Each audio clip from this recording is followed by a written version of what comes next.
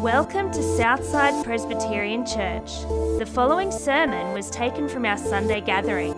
If you'd like to find out more, or if we can help you on your journey in faith, head to our website www.southsidepc.org or visit us any Sunday morning at 9 a.m.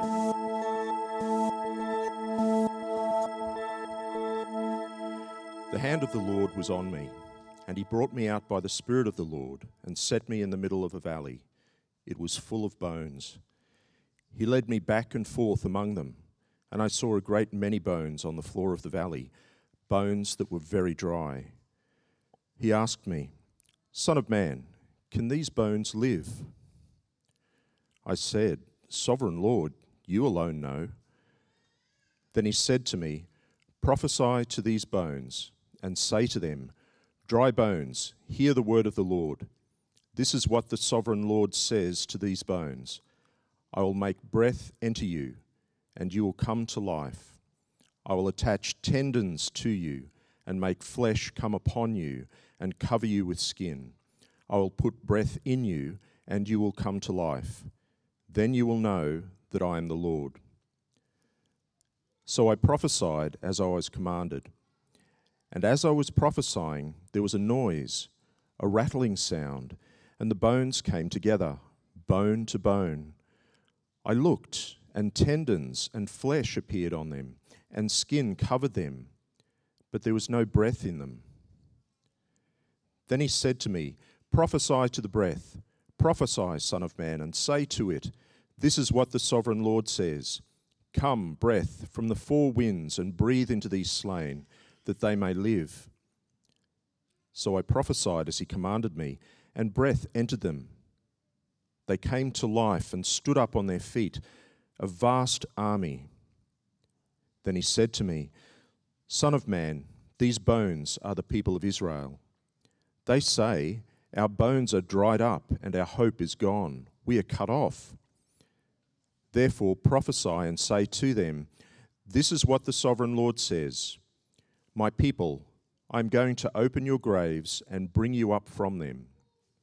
I'll bring you back to the land of Israel. Then you, my people, will know that I am the Lord, when I open your graves and bring you up from them. I will put my spirit in you, and you will live, and I will settle you in your own land.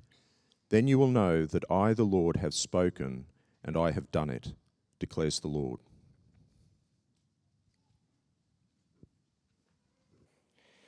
Good morning again, everyone. It's really lovely to be back and open God's Word with you again. So let's pray that as we do that this morning, that God, by His Spirit, would breathe into our hearts and give life. Let's pray. Our Father, we thank you that you are the one who speaks, and as you speak, dead things come to life.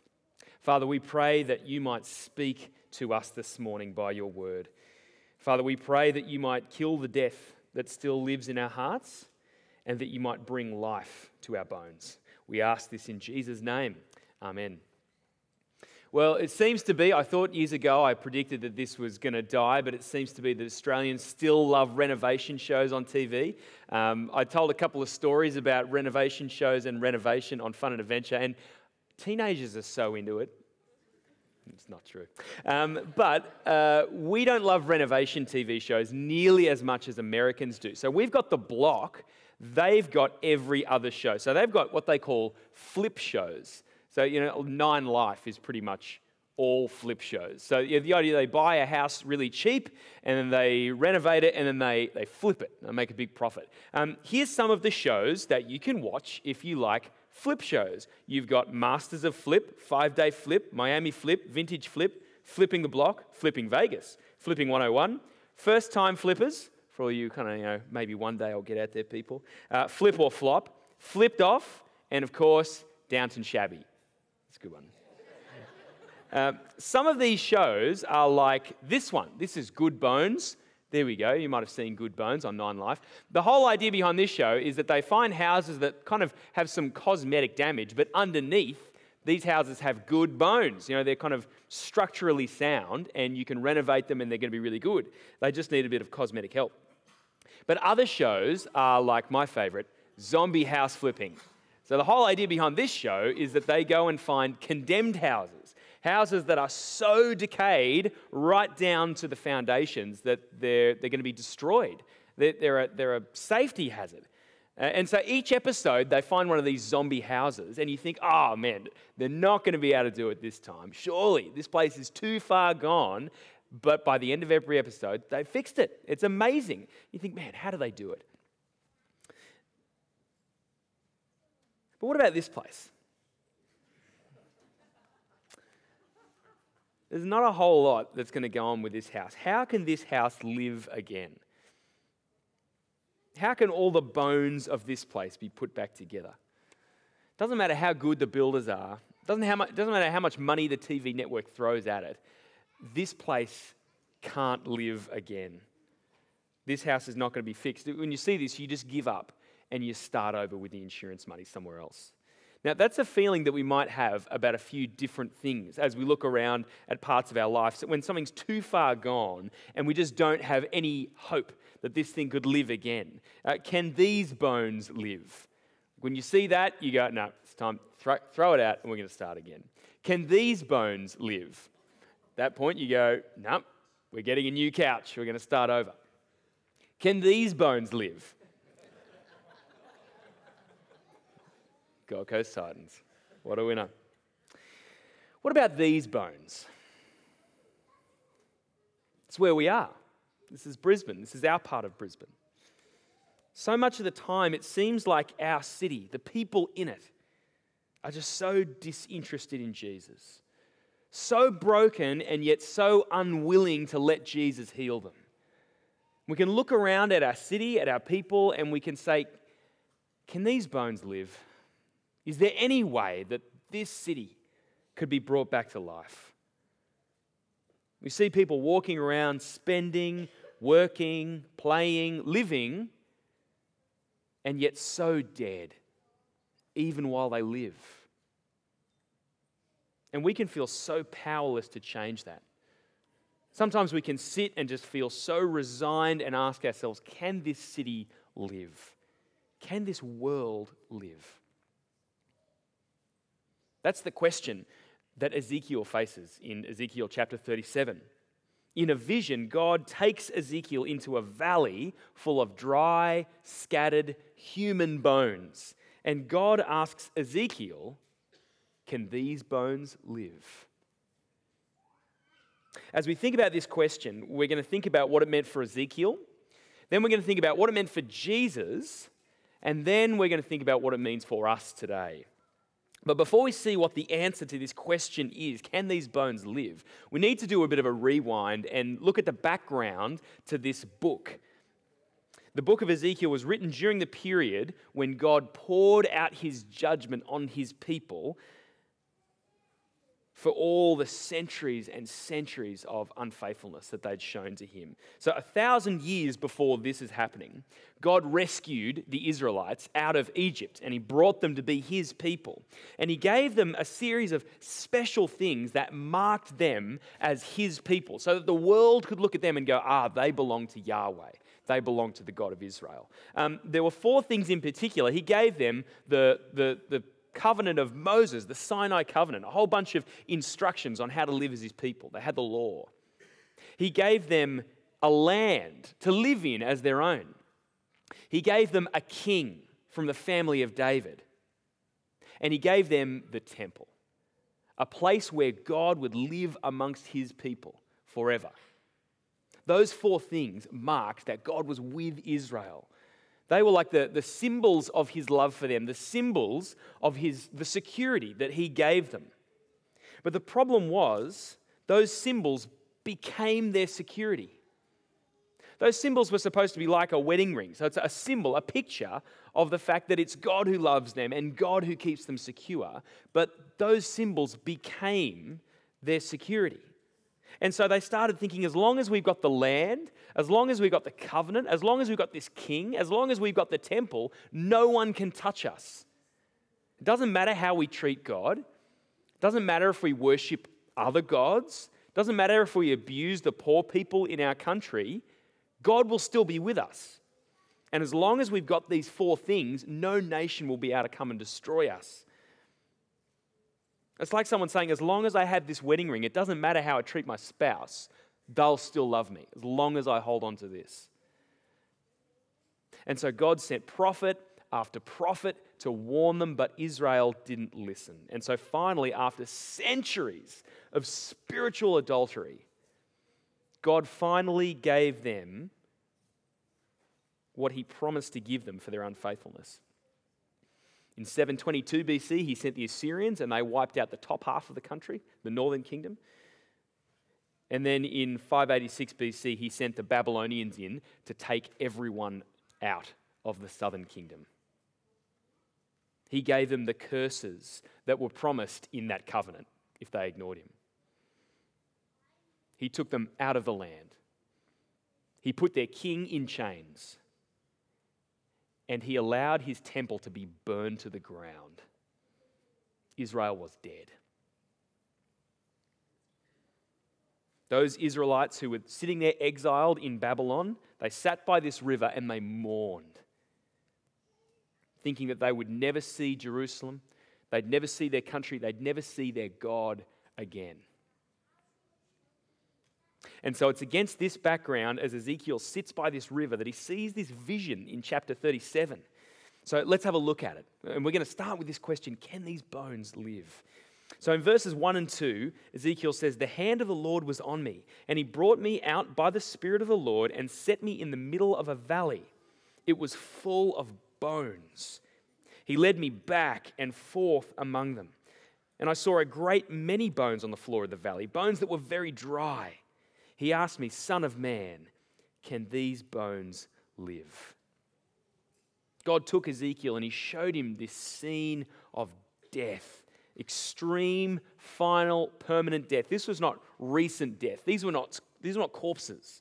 These were not skeletons. These were disjointed, ripped apart bones. The flesh had been picked off them and the rest had rotted away. It's that picture that it's been like this for a long time. They are so dead. And then God asks Ezekiel this question in verse 3. Can these bones live? Now, if you've got an NIV translation Bible, the NIV words Ezekiel's response in a kind of respectful way, a humble way. It has him saying to God, "Sovereign Lord, you alone know." And it could be that Ezekiel politely leaves the answer up to God, but the Hebrew that Ezekiel originally said has a very blunt tone to it. He kind of abruptly says, "You know." As in, you must know that. Of course they can't live. Look at them. Now, even if Ezekiel is being polite on the outside, you can imagine his pessimism on the inside. This stuff doesn't happen. But instead of answering the question for Ezekiel, God invites Ezekiel to discover the answer for himself. Have a look at verse 4 and 5 and 6. "Then he said to me, 'Prophesy to these bones and say to them, dry bones, hear the word of the Lord. This is what the sovereign Lord says to these bones. I will make breath enter you and you will come to life. I will attach tendons to you and make flesh come upon you and cover you with skin. I will put breath in you and you will come to life. Then you will know that I am the Lord.'" Preach to the bones, God says to Ezekiel. Now, Ezekiel's pretty used to speaking to people who are dead on the inside. He spent years and years in exile speaking to people and getting no response. But this time, God literally tells him to preach to bones. And the response that he gets from these bones is very different from the one that he gets when he preaches to people. Have a look with me in verse 7 and 8. "So I prophesied as I was commanded, and as I was prophesying, there was a noise, a rattling sound, and the bones came together, bone to bone. I looked, and tendons and flesh appeared on them, and skin covered them. But even then, once these bones, these tissues had miraculously, spontaneously joined together," verse 8 says, "there was still no breath in them. There was no life force." And so then the next bit happens. Verse 9, Then he said to me, prophesy to the breath. Prophesy, Son of Man. And he'd say to it, this is what the sovereign Lord says. Come, breath, from the four winds, and breathe into these slain, that they may live. So I prophesied as he commanded me, and breath entered them. They came to life and stood up on their feet, a vast army. The breath makes the difference. It's all about the breath. Just like when Adam was made back in Genesis chapter 2, verse 7. God forms his lifeless body from the clay, but life only comes when God breathes into him. And the result here is life. And not just life, lots of life. And not just lots of life, a vast army. Why an army? Why not like a debating club or, like a sports team? Because they stand ready to serve. Now, what does this mean? God explains it to Ezekiel because Ezekiel doesn't know what it means. It's not just about zombies. This is how a dead nation will be resurrected. Look at verse 11. Then he said to me, Son of man, these bones are the people of Israel. They say, our bones are dried up and our hope is gone. We are cut off. Their land is gone. Their king is gone. Their temple is gone. And as far as they're concerned, there is no hope of them ever being God's people again. They're dead. They're cut off. But that's from their perspective. They have no idea what's possible when the sovereign Lord breathes. Look at verse 12 and verse 13. God says to Ezekiel, therefore prophesy and say to them, this is what the sovereign Lord says, my people, I'm going to open your graves and bring you up from them. I will bring you back to the land of Israel. Then you, my people, will know that I am the Lord when I open your graves and bring you up from them. Just like he regathered those dry, scattered bones, he's going to regather his people. He's going to bring them back home into his land. But that is only the first part. You remember how at first, as those bones were re-embodied and pulled back together, there was no life. That's how it's going to be for the Israelites. They'll be brought back into the land, but that's not going to be the climax of what's going to happen. They need God to breathe life into them. And that happens when he breathes out his Spirit. Look at verse 14.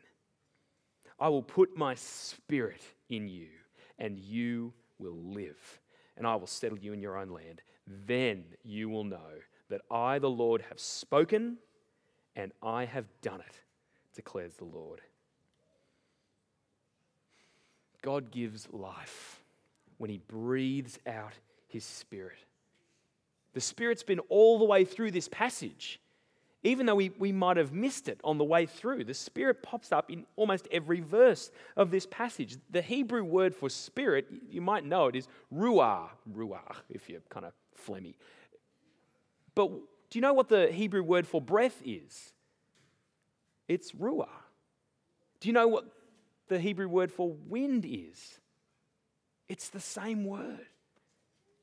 God's Spirit is here in every verse of this story. This vision, this promise is all about what God will do when he breathes out his Spirit.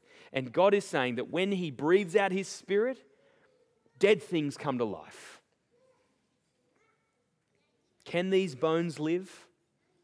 Can this nation with godless hearts and scattered citizens live? Yes, when God breathes out his Spirit. So at the end of this story, we're left wondering, so did it happen? Did it come true? Well, there was some fulfillment in small parts in Israel's story. In 538 BC, there were some little groups of Israelites who came back from Babylon and back to Jerusalem when the Persian king Cyrus set them free. But it was only a small number. They rebuilt a temple back in Jerusalem, but it was nothing like the old one. And there wasn't a moment like in the old one when God's glory descended and filled the temple. It didn't happen this time round. They had a descendant of David named Zerubbabel leading them, but he was no king. Ezekiel's vision was not truly realized until another man's body lay dead in the ground. And the question, can these bones live, was replaced with another question. Can this man live? The action that Ezekiel was looking forward to didn't really get going until Jesus came. When Jesus came, God breathed out his Spirit in a way that the world had never seen before. Jesus died, but not because of his own failure and his own corruption and his own pride and his own idolatry and his own greed and his own lust, but because of mine and because of yours. But 3 days after that, God breathed out his Spirit into the flesh of his Son. And Jesus' buried body began to breathe.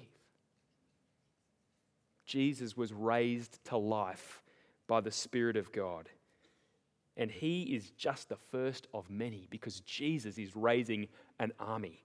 Just like God's Spirit brought Jesus back from the dead, when you put your trust in Jesus, God breathed his Spirit into you and you came to life on the inside. Paul talks about this in Romans chapter 8. He says, if the Spirit of him who raised Jesus from the dead is living in you, he who raised Christ from the dead will also give life to your mortal bodies because of his Spirit who lives in you. Now it's talking about the future where one day God by his Spirit will raise your body from the tomb, but it's also talking about right now. He has raised your dead heart to live, to know God, to love God like his Son does. Ezekiel, all those years ago, he was seeing Jesus and he was seeing you. Jesus is the new Israel. God breathed out his Spirit into Jesus' dead body and he brought Jesus back to life. He raised up his Son and now he is raising an army of all of those people who come to put their trust in Jesus. The day that you trusted Jesus was the day that God breathed his Spirit into you and brought you to live. When God breathes out his Spirit, tombs are opened. That started with Jesus, and now Jesus has breathed out his Spirit into you. Ezekiel was seeing this. He was seeing you if you're in Jesus. So at the end of all this, we need to come back to that question that we started with, that question, can this world live? Can this world, the world that we live in today, can it live? When we look around at work and in the playground and in the shops and on our street, it just feels so unlikely that people will come to Jesus. There are some days when I just feel in a particular way, I feel how crazy other people must think that I am for believing in Jesus. I caught an Uber a couple of weeks ago. It was the first time I've ever caught an Uber. And two things struck me. Number one, this is exactly like catching a taxi. It's the same thing. The other thing that struck me was the driver's reaction when he asked me what I did. Making that small talk that you all do when you meet someone on the street and you got to talk. He said, "Oh, what do you do?" And so I talked about how I'm studying at a Bible college so that I can talk to teenagers about Jesus. And you know what the response was? Just utter silence. It was really awkward. And I just thought, wow, this is just so far away from anything that this guy's prepared to talk about or think about. I know it's possible for God to save anyone, but as I'm sitting there in that car, it just felt so unlikely. I just wasn't expecting to see this guy be interested in Jesus. And so often I look around and I wonder about this city that we live in. Can these bones live? And then I come to Ezekiel 37. I come to the tomb of Jesus. And I see that when God breathes out his Spirit, dead things come to life. So what do we do about that? I've got 3 thoughts. They all start with P. Prayer, proclamation, and patience. We pray for God to breathe out his Spirit. Prayer is the most powerful weapon that we have, and yet it's just the most sparingly used, isn't it? Like as if we think it's going to run out or something, we've got to save it up. Prayer is the most powerful thing that we can do because we're asking God to do the only thing that will make a change, to pour out his Spirit, to breathe out his Spirit into these slain so that they might live. We pray for God to pour out his Spirit. We pray and we proclaim. We proclaim the message of Jesus. It's fascinating when we look at this story that God wants to show Ezekiel that the only way these bones will live is by the power of his Spirit, and the way that he does that is that he gets Ezekiel to be his mouthpiece.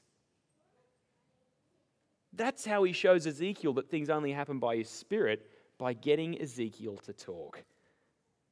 As Ezekiel breathes out his message to these bones, it's when that's happening that God breathes out his Spirit.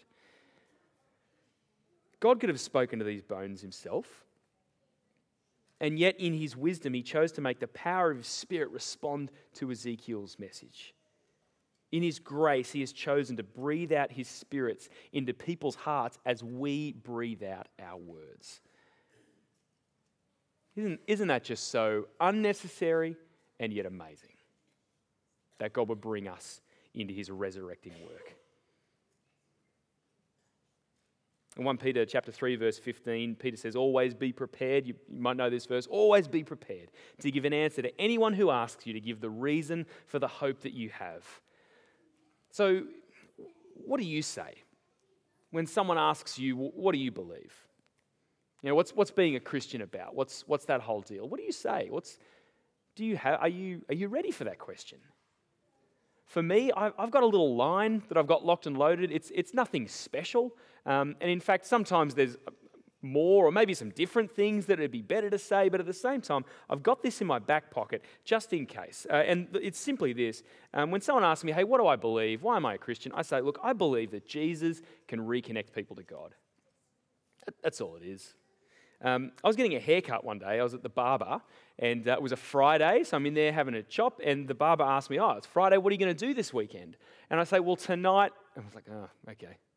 Here's that Uber moment again. Well, look, tonight I'm going to go to, at my church, we've got a youth group. It's like a place for teenagers, and I'm going to go and hang out with them. And the barber says, oh man, teenagers. Like, why would you want to hang out with teenagers? And I'm like, I think this is that moment. And so I said, well, because, here we go, I believe that Jesus can reconnect people to God. And as I'm sitting there in the chair, he says, like, how does that work? And I'm like, is this seriously happening right now?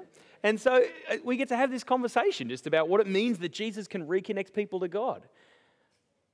Now, what about you? What do you say? What are you going to say when you get that question? It might be helpful to have something packed and ready to go. But at the end of the day, while we pray, while we proclaim, we need to be patient and wait for God to work by his Spirit. Prayer and proclaiming are not our way of forcing something to happen in people's hearts. They're our way of saying, Spirit, we need you to work. God, we need you to breathe. Because even in the darkest of situations, and even in the deadest of hearts, we can only begin to imagine what can happen when God breathes out his Spirit. The first boss that I really ever worked for was a fascinating guy. His name was Steve. He became a Christian when he was 16. He was really keen to share with people in his life what he just discovered about Jesus, but it cost him greatly. His boss said to him at work, if you ever talk to me about this religious stuff, it's over between you and me. Your job's gone. His brothers disowned him. His parents wrote him out of the will. Over the years, Steve prayed for his family, but he essentially had no contact with them, even when his daughters were born. 25 years later, he gets a phone call out of the blue. It's his brother.